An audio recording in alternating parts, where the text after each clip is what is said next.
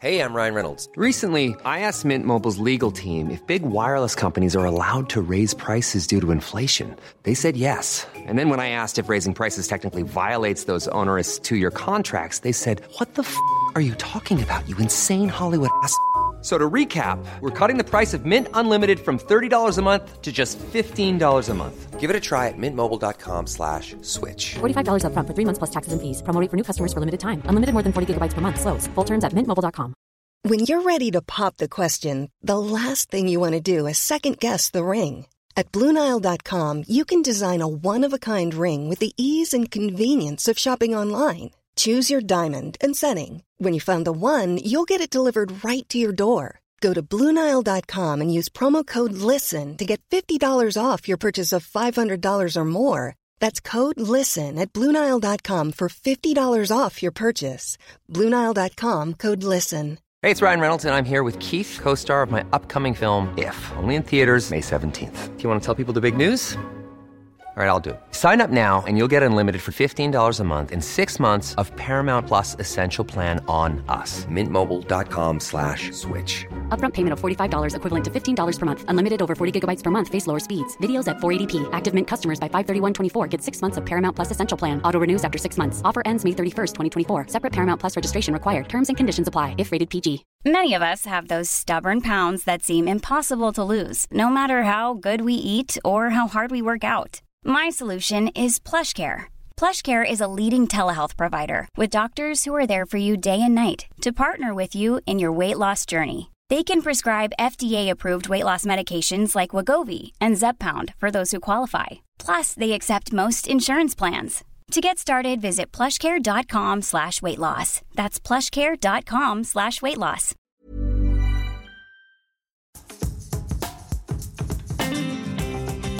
Hello and welcome to White Wine Question Time, the podcast that asks its guests 3 thought-provoking questions over 3 glasses of wine. And my guest this week is a woman who was predestined for Westminster.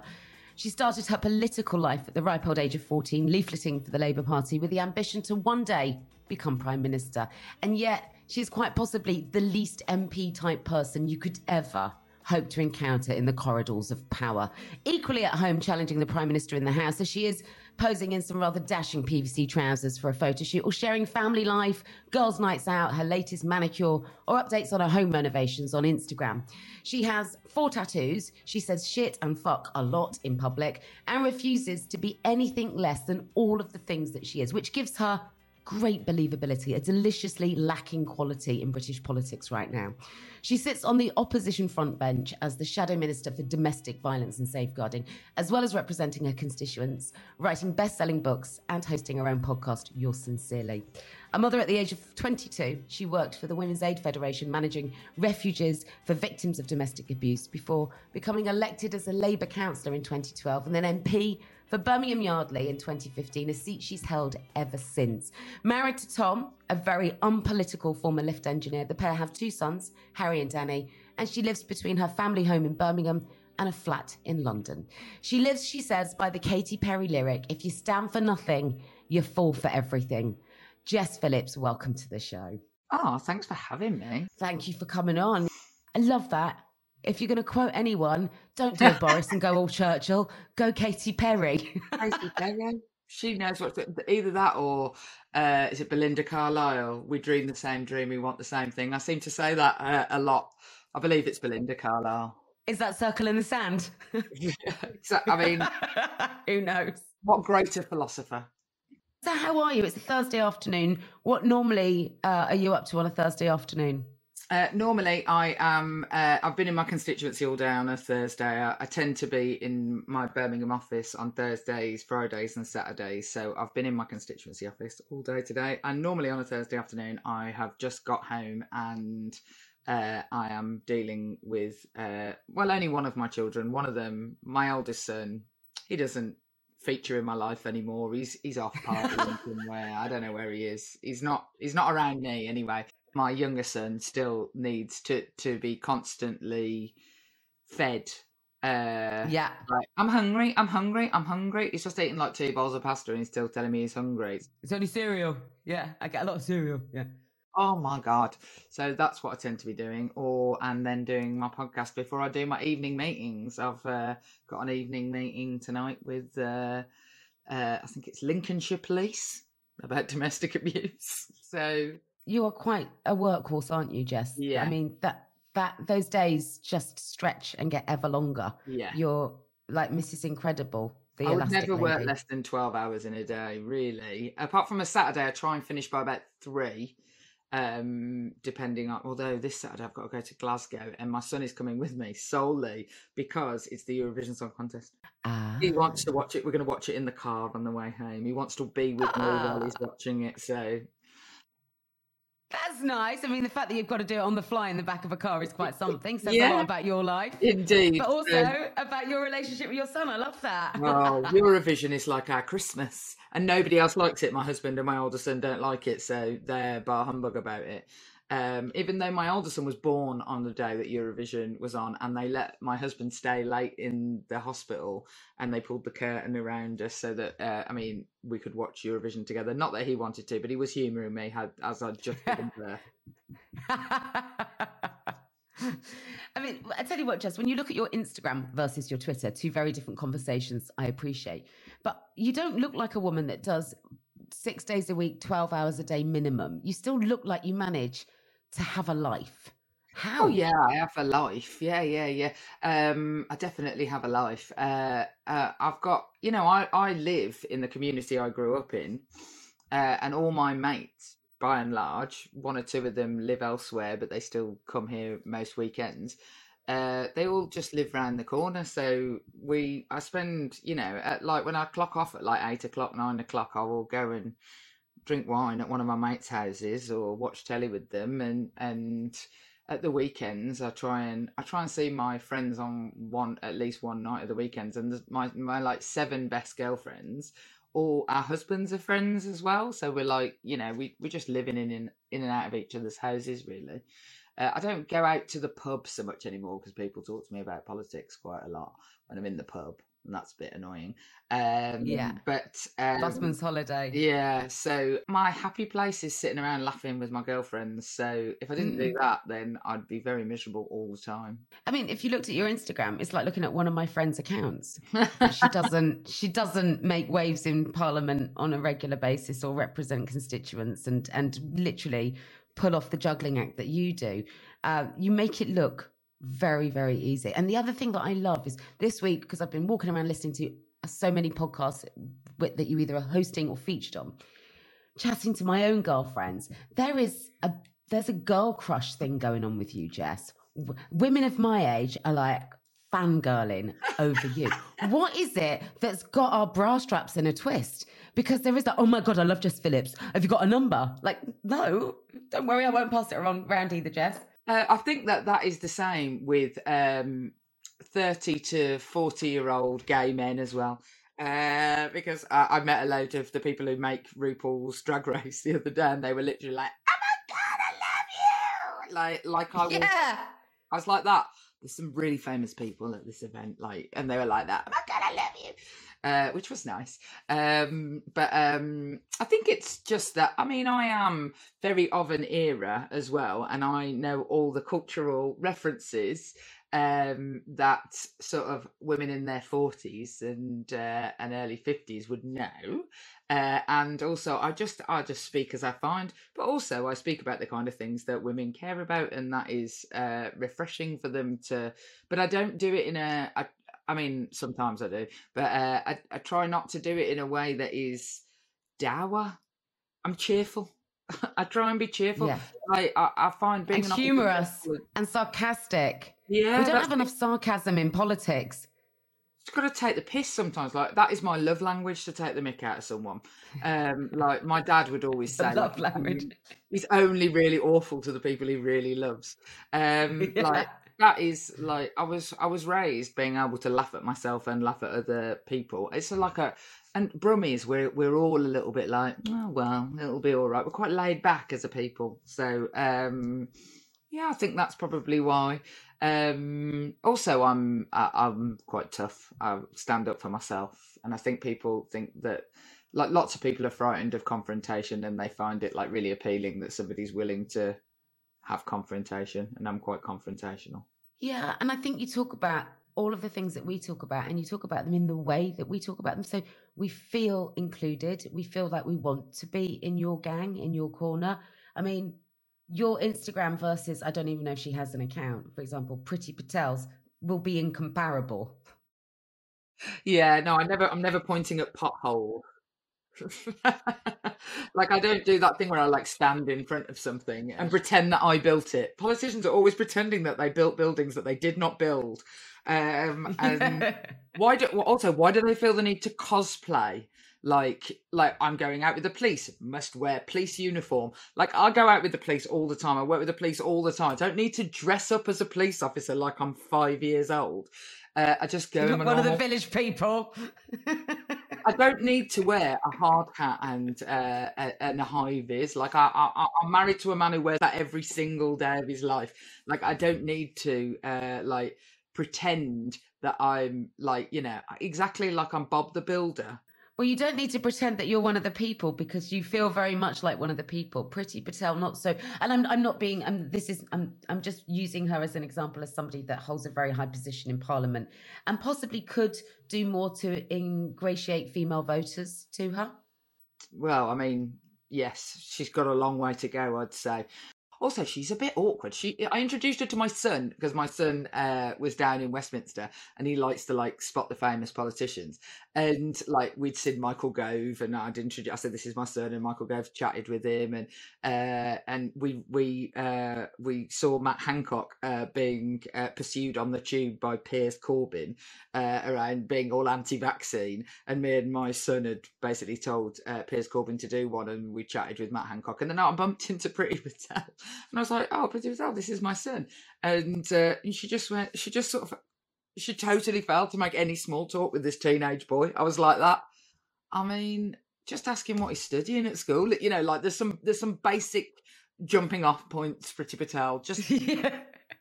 And he was like, afterwards, he was like, "That was awkward." I was like, "Yeah, it's awkward." Now, Jess, I've spent a lot of time reading up on you, listening to you and observing you, and I've composed what I hope are 3 questions that will really get your brain thinking. Are you ready to dive in? Yeah, go for it. We're living in a time when power and government, which goes unchallenged, is having a devastating effect on the world. And it really reinforces the importance of opposition, why we need people who are there to challenge leadership. You've written a book all about it called Truth to Power, 7 Ways to Call Time on Bullshit. And without challenge and opposition, we lose really important things. We lose the ability to question, change, and hold others to account. But I want to know from you, what have been your own greatest acts of challenge, defiance, and opposition, professionally and personally? Well, I mean, professionally, it is all entirely, I'd say, the greatest challenge is in the space of men's violence against women.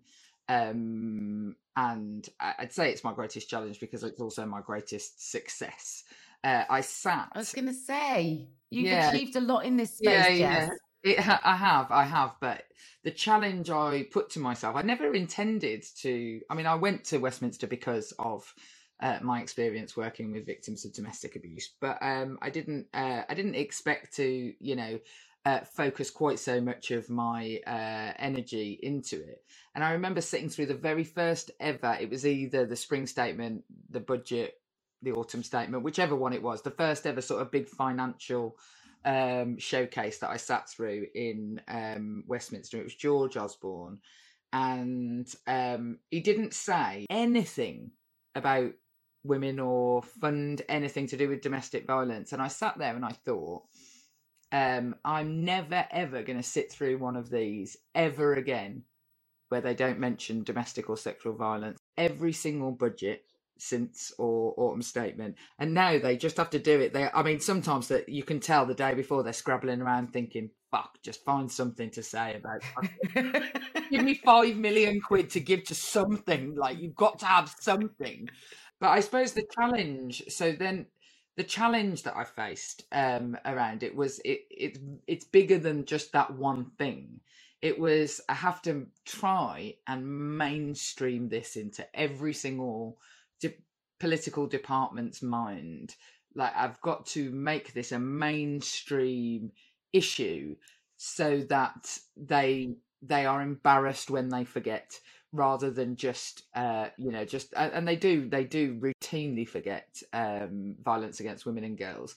Even in like the Home Office, which is the department that leads on it, they routinely forget it or miss the mark on it. And it's not necessarily in opposition to the government, it is in opposition to society, in opposition to the way that all institutions work, not just government departments, but how local councils work, how your local GP works. It is a huge challenge, and it is very, very challenging to be the person who makes everybody roll their eyes when you say the obvious thing that they knew you were going to say. And it does mean you have to be ever present. You have to it is a thing about the Women's Health Review, a meeting. I'm like, well, I'm going to have to go, even if I don't say anything, because they'll go like, oh, shit, Jessie's here. Remember to say something about violence against women and girls. Like in every, I have to be really, really present in lots and lots of spaces in order that it doesn't get forgotten. And that is really a woman's role in opposition. Is just reminding people that women exist. It just, your very presence reminds political actors and people with power that women exist. And without that presence, they would just forget. And you can tell so often. The challenge I see all the time is I can tell so often. It was really obvious in the early pandemic that there were decisions being made in rooms where there clearly hadn't been a single woman in the room. And like, you know, when they gave out all the furlough money and the business grants and things, they like forgot the special inclusion of childcare providers. It was like, hang on a minute, if everybody's just going to suddenly be at home with their kids, like, what about nurseries? And they were like, it's just like nobody had thought about it. It's just like, it's so obvious you don't have to think about this. It's a bit like when I was a kid and my dad used to say, oh, who bought you that Christmas present? And you'd be like, you did, Dad. And he didn't know he'd bought it for me. Like it is a bit like, where was the woman in the room who took on the emotional labour of remembering the kids and remembering to do those things? And that was really obvious. So that my biggest challenge always, and it persists, even though I have been relatively successful in some areas, my biggest challenge is always just like, and you get pigeonholed by it quite easily. And some, you know, people who really love me and care about me will say things like, oh, you know, you be careful you don't get pigeonholed. You can still talk about the economy as if women aren't part of the economy. They are.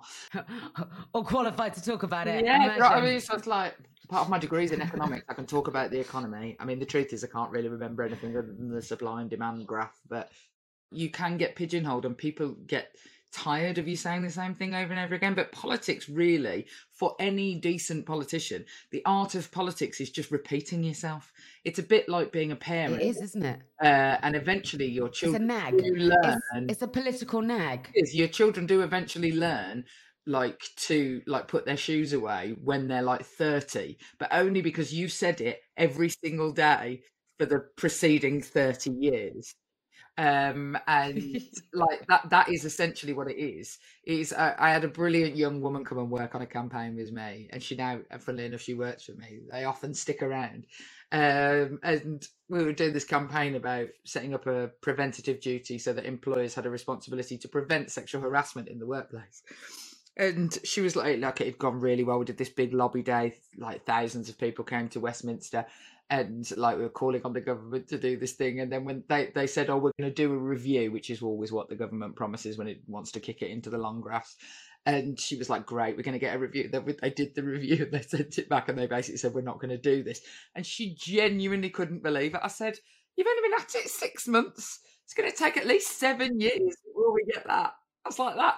Just keep saying it. She's like, is it over? I said, no, we just go back to saying the same thing over and over again.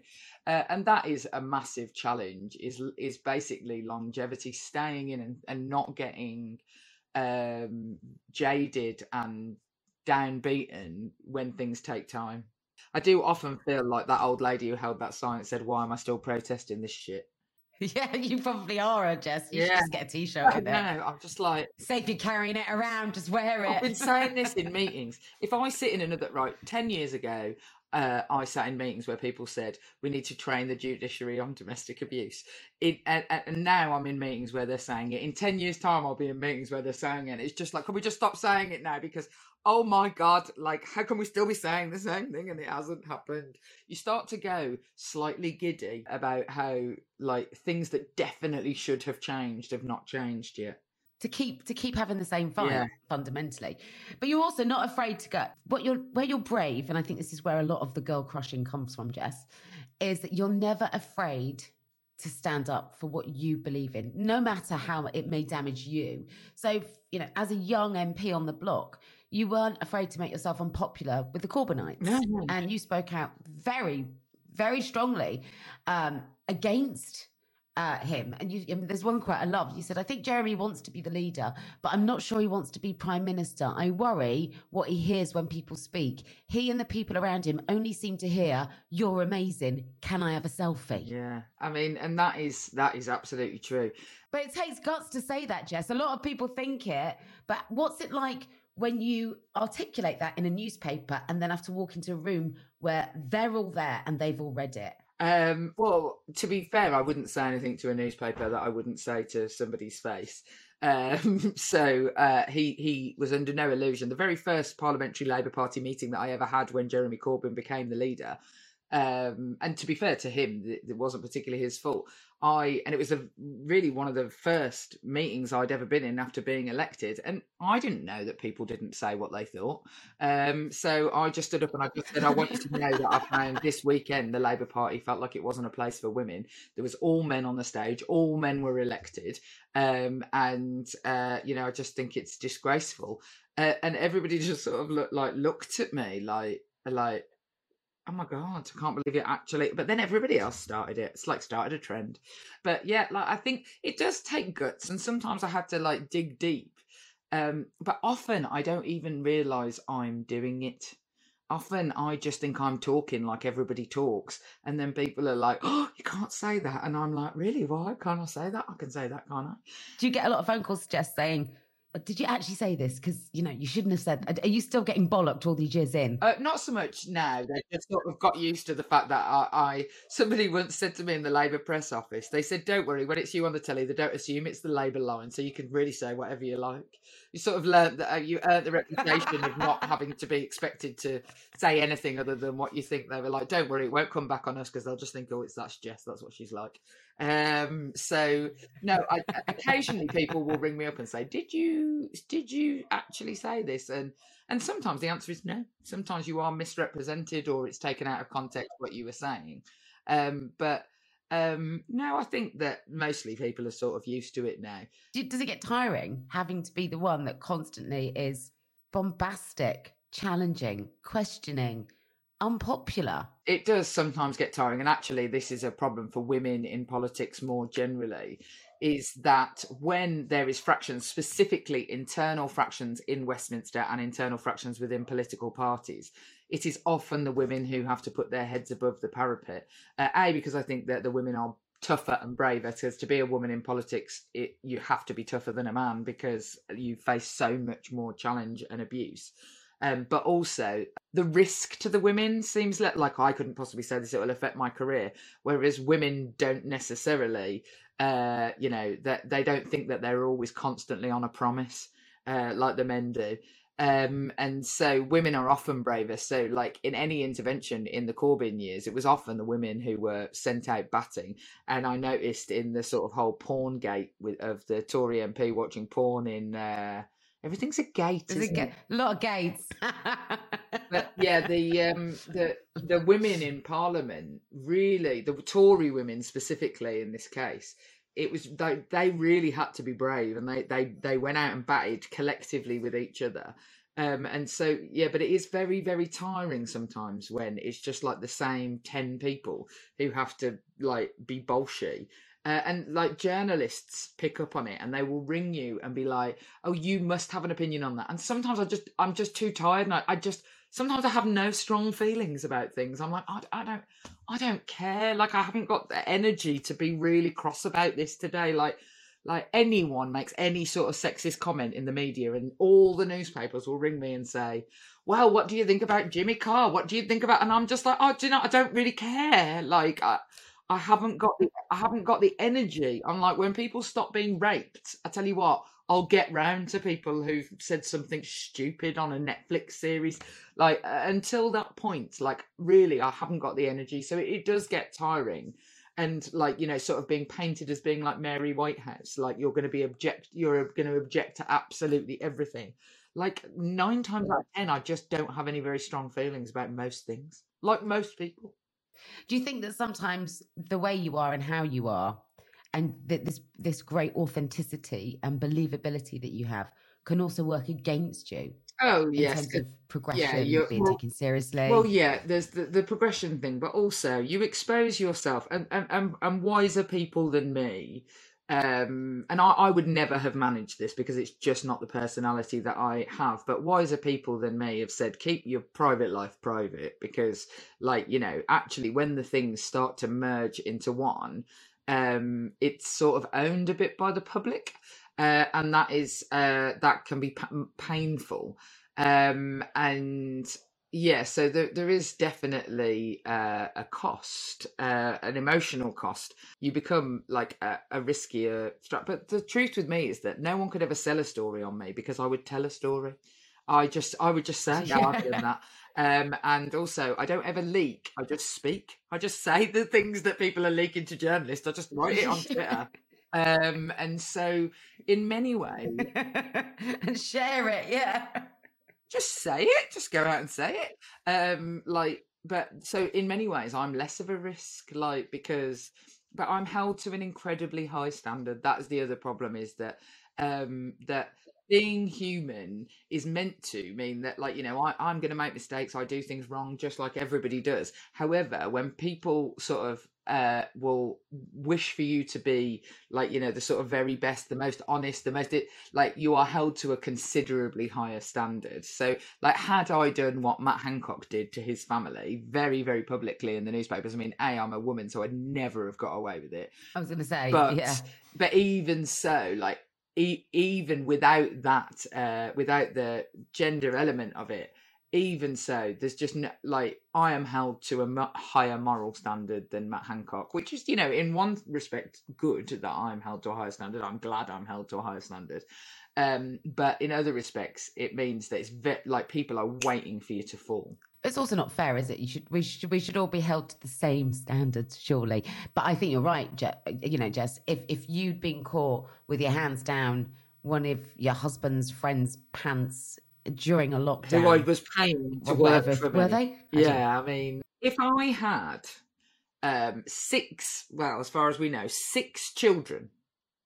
No, 7 children. We're talking Boris now. 7 children with 3 different men, one of whom I never saw, and it was very publicly known that I had basically abandoned. I would never have been elected to Parliament, let alone would I ever make it to be the Prime Minister. Yeah, you work in a really challenging space, Jess. Good luck. Luckily, I don't have affairs because whilst I do the disparity is huge. Yeah, whilst I do have time to go out and get drunk with my mates, I definitely do not have the energy or bandwidth to have an affair. I mean, honestly. Why would you want to? You speak so beautifully about your husband, and you say of all the things in the whole wide world that you've been scared of or afraid wouldn't work, he and you and him have never been one of them. He's always been just your given. Yeah. He's my whole life. I love my children because I love them anyway. They've turned into quite interesting characters in their own rights. But, like, I definitely, when they were babies, I loved them because they were his children as well. Like, they were part of him and me. There's no, I don't ever imagine, I don't ever worry. We don't even have, we have actually once had the conversation about who would have what if we ever got divorced, and he just wants the telly. But we live very, very separate lives in lots of ways. Like, obviously we don't even live together half the time, which definitely helps. Yeah, like we live completely independently of each other at the same time as being together, and it's just not difficult, you know, like when you worry about, like, people being jealous or, like, people being Like I never feel like I have to explain why I'm late or anything to him. He's just like, oh, I always say to him, do you miss me when I go away? And he's just like, we always come back. Like, he's very, very just sort of like, or the fact that he's got no photos of me on his phone or anything. And I just am like, why don't you have photos? He's like, I know what you look like. He's very, very, I mean, he makes me look like I'm not straight speaking. He is the most plain speaking human being in the world. Is he? Oh my God, it's embarrassing. He will say, you know, when like somebody invites you round for dinner and like you don't want to go, so you make up an excuse about childcare or something, or a meeting or a hospital appointment. Like he will just say, oh, we don't want to come. Like, you know, when you bump into someone you haven't seen for ages, and the only way to get out of it, out of the conversation, is to say, like, oh, we must get together for a coffee sometimes. No intention of doing it. When someone says that to him, he says, we probably won't, will we? No filter, just straight from the brain to the lips. Totally, just like speak as you find. Yes, no, I love my husband. He's an excellent human. Okay, you ready for your next question?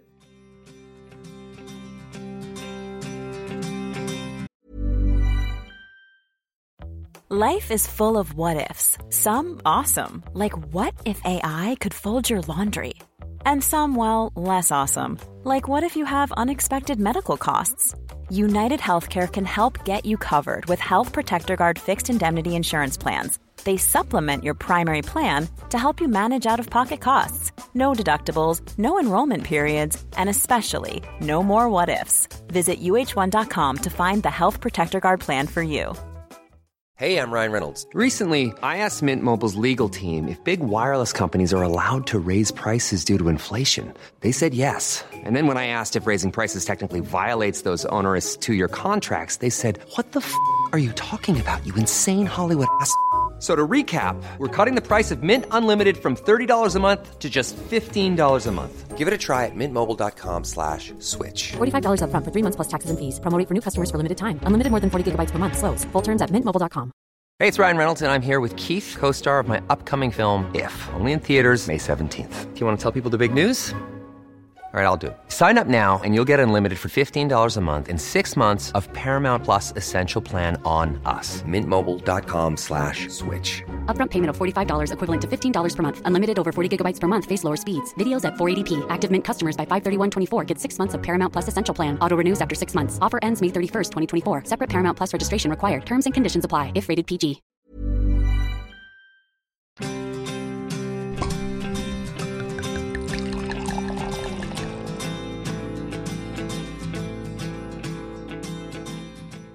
We've talked a lot about politics and power. And the top job in the land is one that you identified as one you'd like from a very early age. You wanted to be Prime Minister.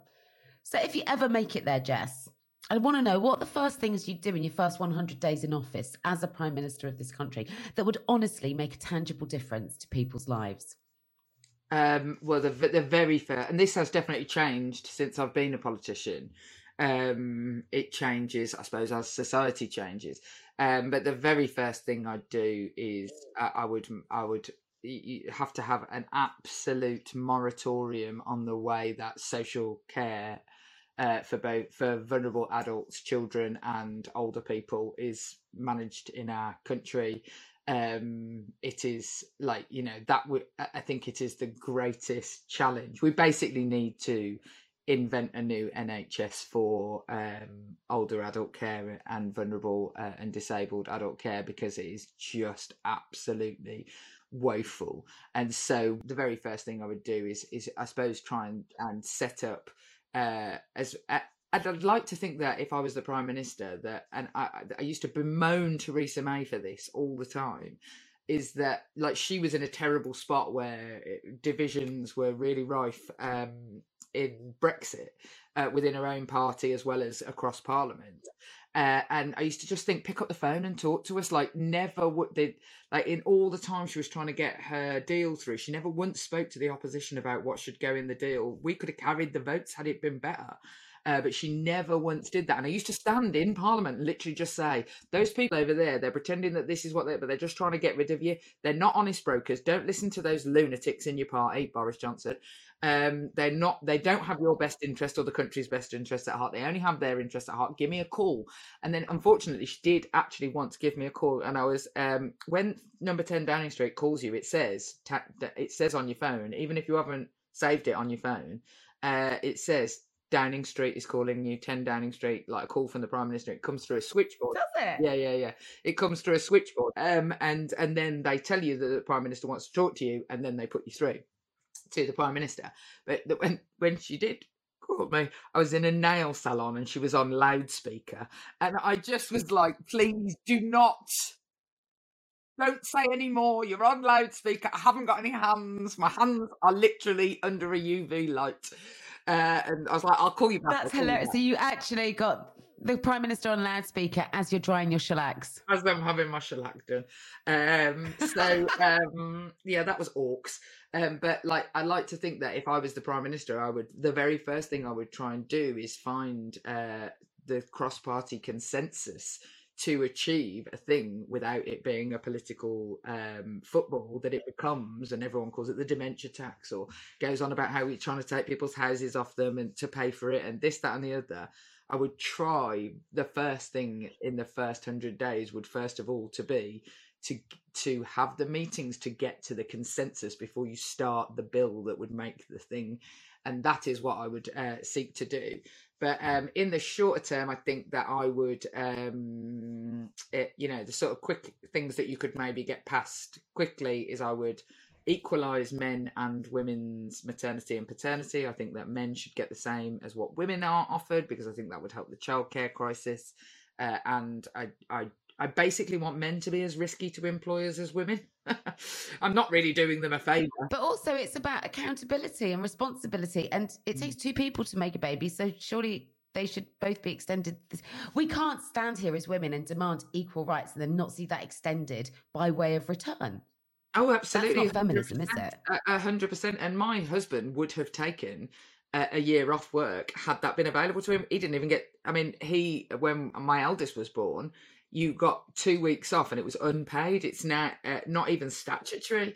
And when my second baby was born, it had gone up to being statutory, but it was still only 2 weeks. And now you can share it, but I don't want to share mine. I want my year off with my newborn baby, because I've been through a medical trauma as much as anything else. And then I want him to have the year off afterwards and look after the baby on his own.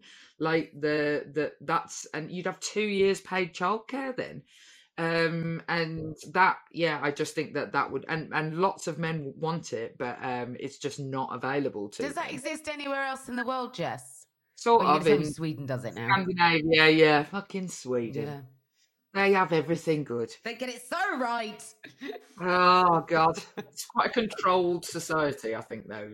Just to slag them off a bit. It's maybe a bit controlled, but like in Scandinavia, they have like use it or lose it paternity leave. Yeah. And they sort of, your benefits are affected if you don't take it. Or your tax breaks are affected if you don't do it. So basically Scandinavia is ahead of the curve. But no, I don't think there's anywhere where it is like an equal amount, and I would like to see that in the first 100 days. But also I would start a huge, basically royal-style commission into violence against women and girls and all the things that go wrong with it, and stop it just being like sticking plaster policy about refuge or sticking plaster policy. It needs to be complete safety and security, and the way that we think of it is still always about men in Chinooks, in uniforms, or police officers. Never really includes what safety and security means for women. So I'd have like a women's security commission to basically try and redo every government department and the way that they deal with it. So those are the things I would do in my first 100 days. I also might try and make some funny laws, like anyone who takes a minus offer on The Chase has to go into a forced labour camp. The Chase. How the hell do you get the time to watch The Chase? Because genuinely, I get up really early. I'm a bit of an insomniac. I get up really early and I will work. I always, and maybe it comes from going to school, I don't know. I always have a lull at about 3:30 where I basically am useless from like 3:30 till 5, and then I'll like eat my dinner and then I'll do work again in the evening. And I mean, not in the days when I'm in Westminster, I'm just all over the place, but like especially when I was working at home, and the Chase is always on Challenge. On a Saturday, you can watch it all day. I absolutely love Tipping Point and The Chase, and I will watch it to recharge.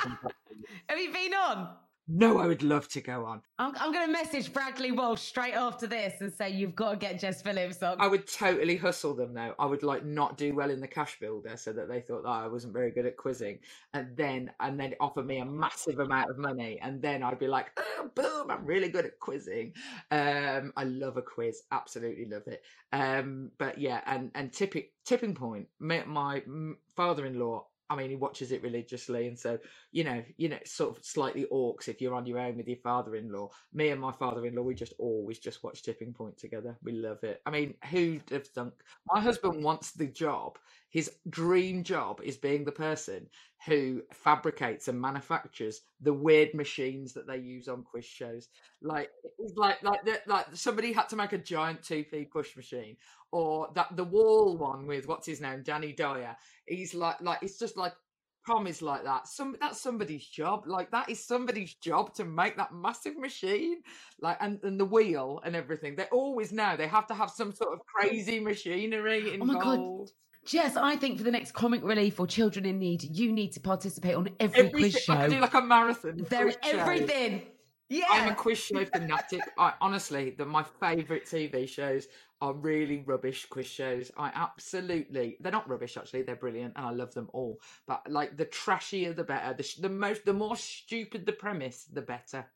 I love it. Like the more stupid machinery involved, I want part of it. But it's much more embarrassing for me not to know the answer. And like I'd be asked about like a prime minister, and I wouldn't know the answer, and then everybody would be like, "Well, that's shameful." I was an answer on University Challenge, and I didn't get it. My husband got it. Oh. He was like, "It's you." I was like, "Oh yeah, it is me." If you met Bradley Walsh, would it be a minute for you? I would be very excited. I was at the BAFTAs the other week and the Chase won, and I was like that. I'd not heard about hardly any of the higher brow dramas that were on things, but I was like that. Wow, the Chase! I got really excited. Fantastic. Well, that takes care of your first 100 days in office. Yeah. I'm happy. Thank you. Right, we're on to our third and final question.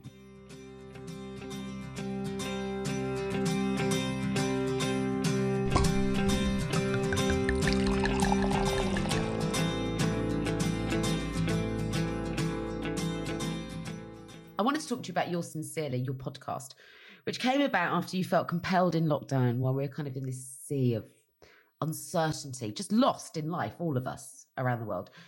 You felt compelled to write letters to your own husband and children to tell them what they mean to you. Now on the podcast, you asked your guests to write 3 letters to 3 people that mean the world to them. One they love, one that's no longer around, and one very significant person who probably doesn't realise what an impactful role they've played in their lives.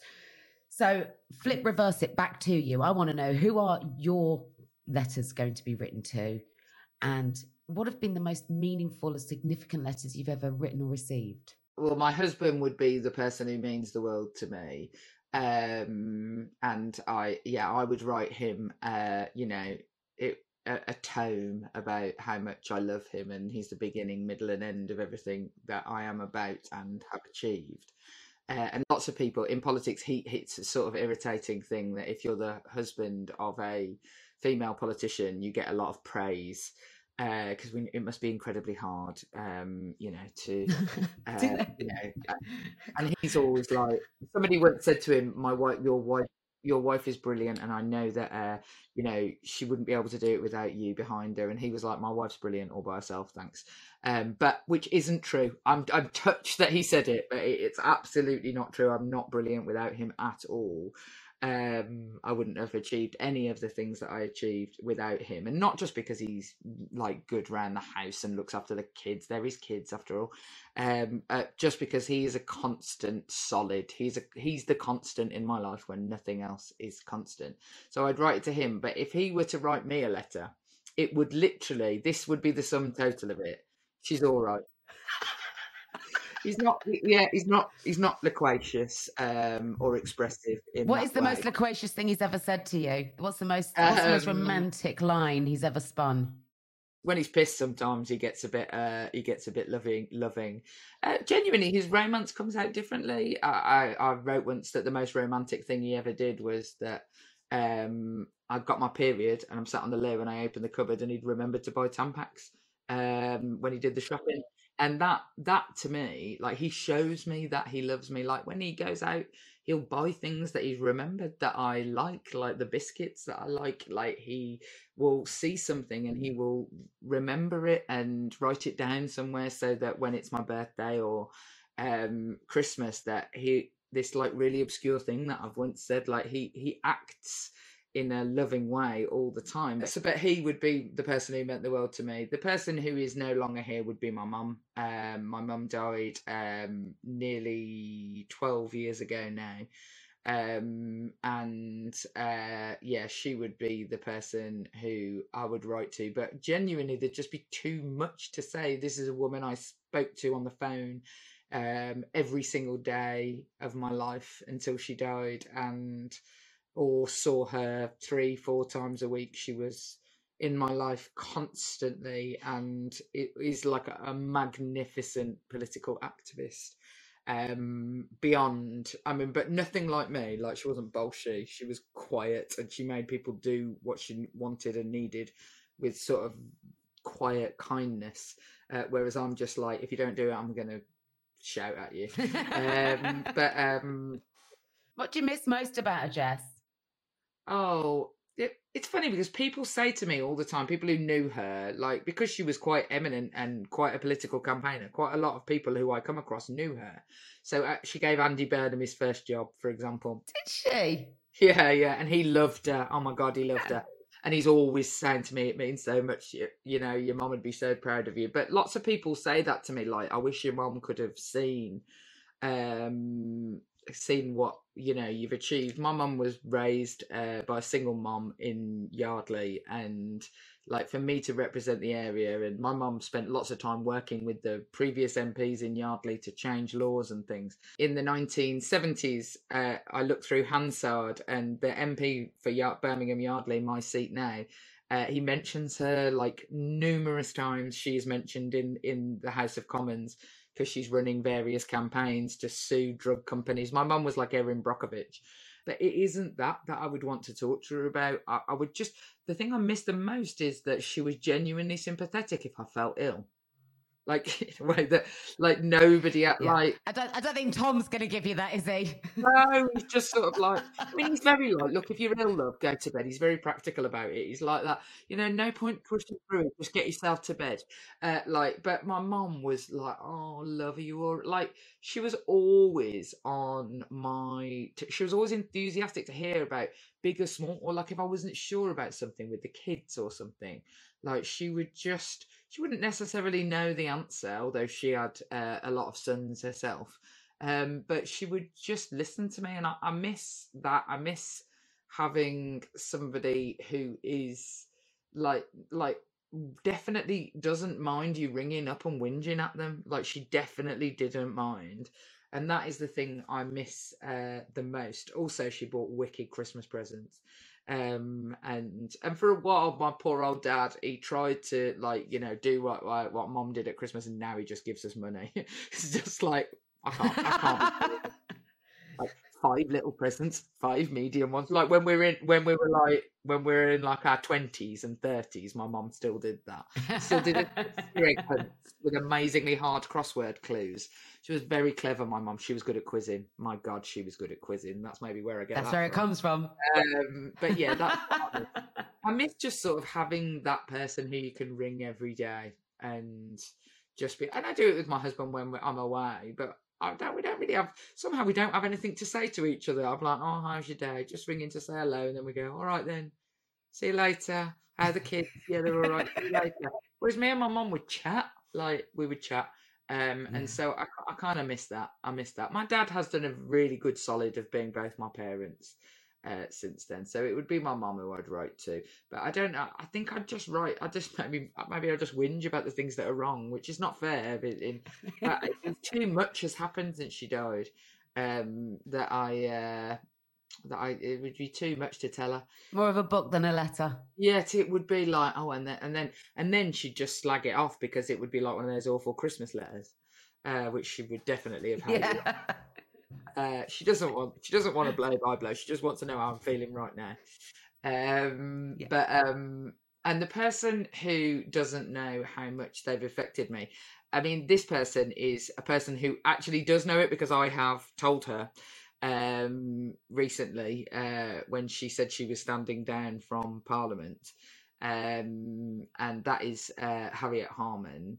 Harriet Harman, and even Tony Blair, by way of Harriet Harman, they changed my life. And they never knew me or knew anything about me, but they knew that there were young women who had babies and needed policy around childcare, and needed tax credits to help pay for that childcare, and needed, funding for local charities so that they could get jobs and things. There's nothing that I have achieved that I would have been able to achieve had I been 22 with a small baby under this government.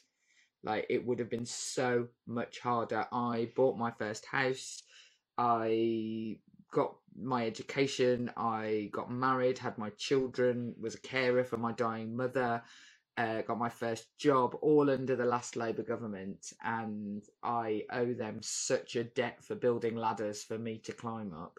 And it's because of women like Harriet Harman being the woman in the room. Being like, don't forget the women. Don't forget that some young women have babies. Like, build a Sure Start Centre for those women. Like that, she didn't know me, and she doesn't come from the same background as me. She's fancy. She's from like a manor house. But she cared about girls like me, and she thought that if we were given a chance, we'd take up that chance and offer something back to society. And she was right. So. Harriet Harman has affected. Harriet Harman is the reason that my children have a better future and have all of the comfort and security that they have, and I owe her a debt that will never be able to be repaid. Also, she just paved the way for women in politics. So in many ways, she has totally changed my life and my husband's life and my children's life. And I get to be friends with her, so that's nice. What did she say, Jess, when you told her what she meant to you and how you felt? She does that thing that everybody does, saying, "Oh gosh, it wasn't me." Like, oh, there was lots of us involved. And she's just like, "Actually, I'm really proud of you." And she's very, very sort of generous, but she sort of bats it away, like, she bats it away as if it's just, run of the mill. That, she massively improved the rights of women for 40 years and gave her whole life to that is like impressive. Like, I'm not going to stay in Parliament for 40 years. I mean, she's got a London seat, so maybe it's been a bit easier, but I'm not. I'm not staying 40 years. I've got max 25. I'm not staying. I've been knackered. You say that. I can't see you walking out of this conversation. Honestly. I can't see you doing it. And do you know what? I really hope you don't, because one day you'll be, or you already are, Jess, somebody's Harriet Harman. Yeah, that's true. Those ladders, we have to keep them down, because the further you climb, the more space there is for other women to come up and ride your skirts. Yeah, when people say it to me, they're like, "Oh, you've inspired me to do this." I'm like that. Oh, that's nice. I don't know that I meant to, but thanks. You're welcome. But obviously, I spent my whole life trying to inspire people to get involved and do things and like to make sure that women can be. I remember we changed the law about domestic violence victims being able to be directly cross-examined in family courts by their perpetrators. And the week after it had changed, a woman wrote to me and she just said, "I just want you to know that I'm the reason that you did this." And I was just like, oh my gosh, because it's sort of like people become academic and they're like numbers on a spreadsheet. There were like 17,000 women. Yeah. Like, and this woman was just like, oh, by the way, I didn't have to be questioned by my perpetrator today. Thanks. And I was like, look, changing the law. It's like a thing. Like it actually like affects people. Like, that's amazing. Well done, me. It wasn't just me, I have to say. Well done, you. It wasn't just me. That's very Harriet Harman already. It's exactly what she said to you. It's also true. I mean, like, it's true when Harriet says it. It's true when I say it. But it's the people who, I suppose, take their heads being chopped off who get known, like, for doing the thing, even though there are lots of people involved. It's the people who take all the pillorying for doing that are the people. So they deserve a bit of praise as well. As do you, Jess, because you know what? We need women in those. We need you, and we need women like you. And I wish I had the appetite and the energy and the bravery to do what you do. And whilst I don't, I remain incredibly grateful that women like you and Harriet Harman are there. So thank you for your time today, and thank you for your conversation. And I look forward to the day that you get your first 100 days in office.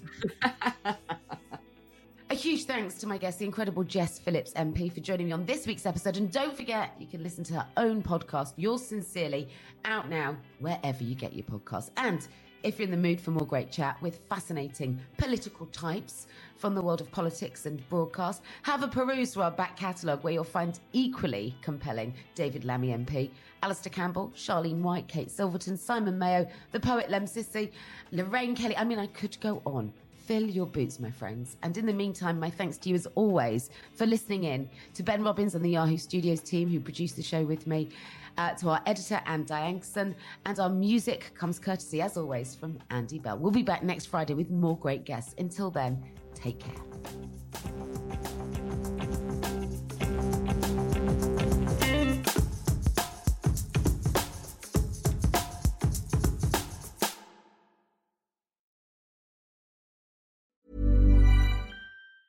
Hi, I'm Daniel, founder of Pretty Litter. Did you know cats tend to hide symptoms of sickness and pain? I learned this the hard way after losing my cat, Gingy. So I created Pretty Litter, a health monitoring litter that helps detect early signs of illness by changing colors, saving you money and potentially your cat's life. Pretty Litter is veterinarian developed, and it's the easiest way to keep tabs on your fur baby's health right at home. Go to prettylitter.com and use code ACAST for 20% off your first order and a free cat toy. Terms and conditions apply. See site for details. Even when we're on a budget, we still deserve nice things.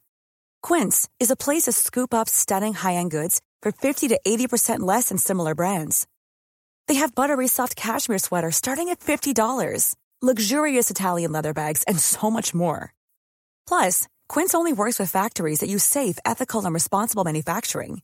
Get the high-end goods you'll love without the high price tag with Quince. Go to quince.com/style for free shipping and 365-day returns.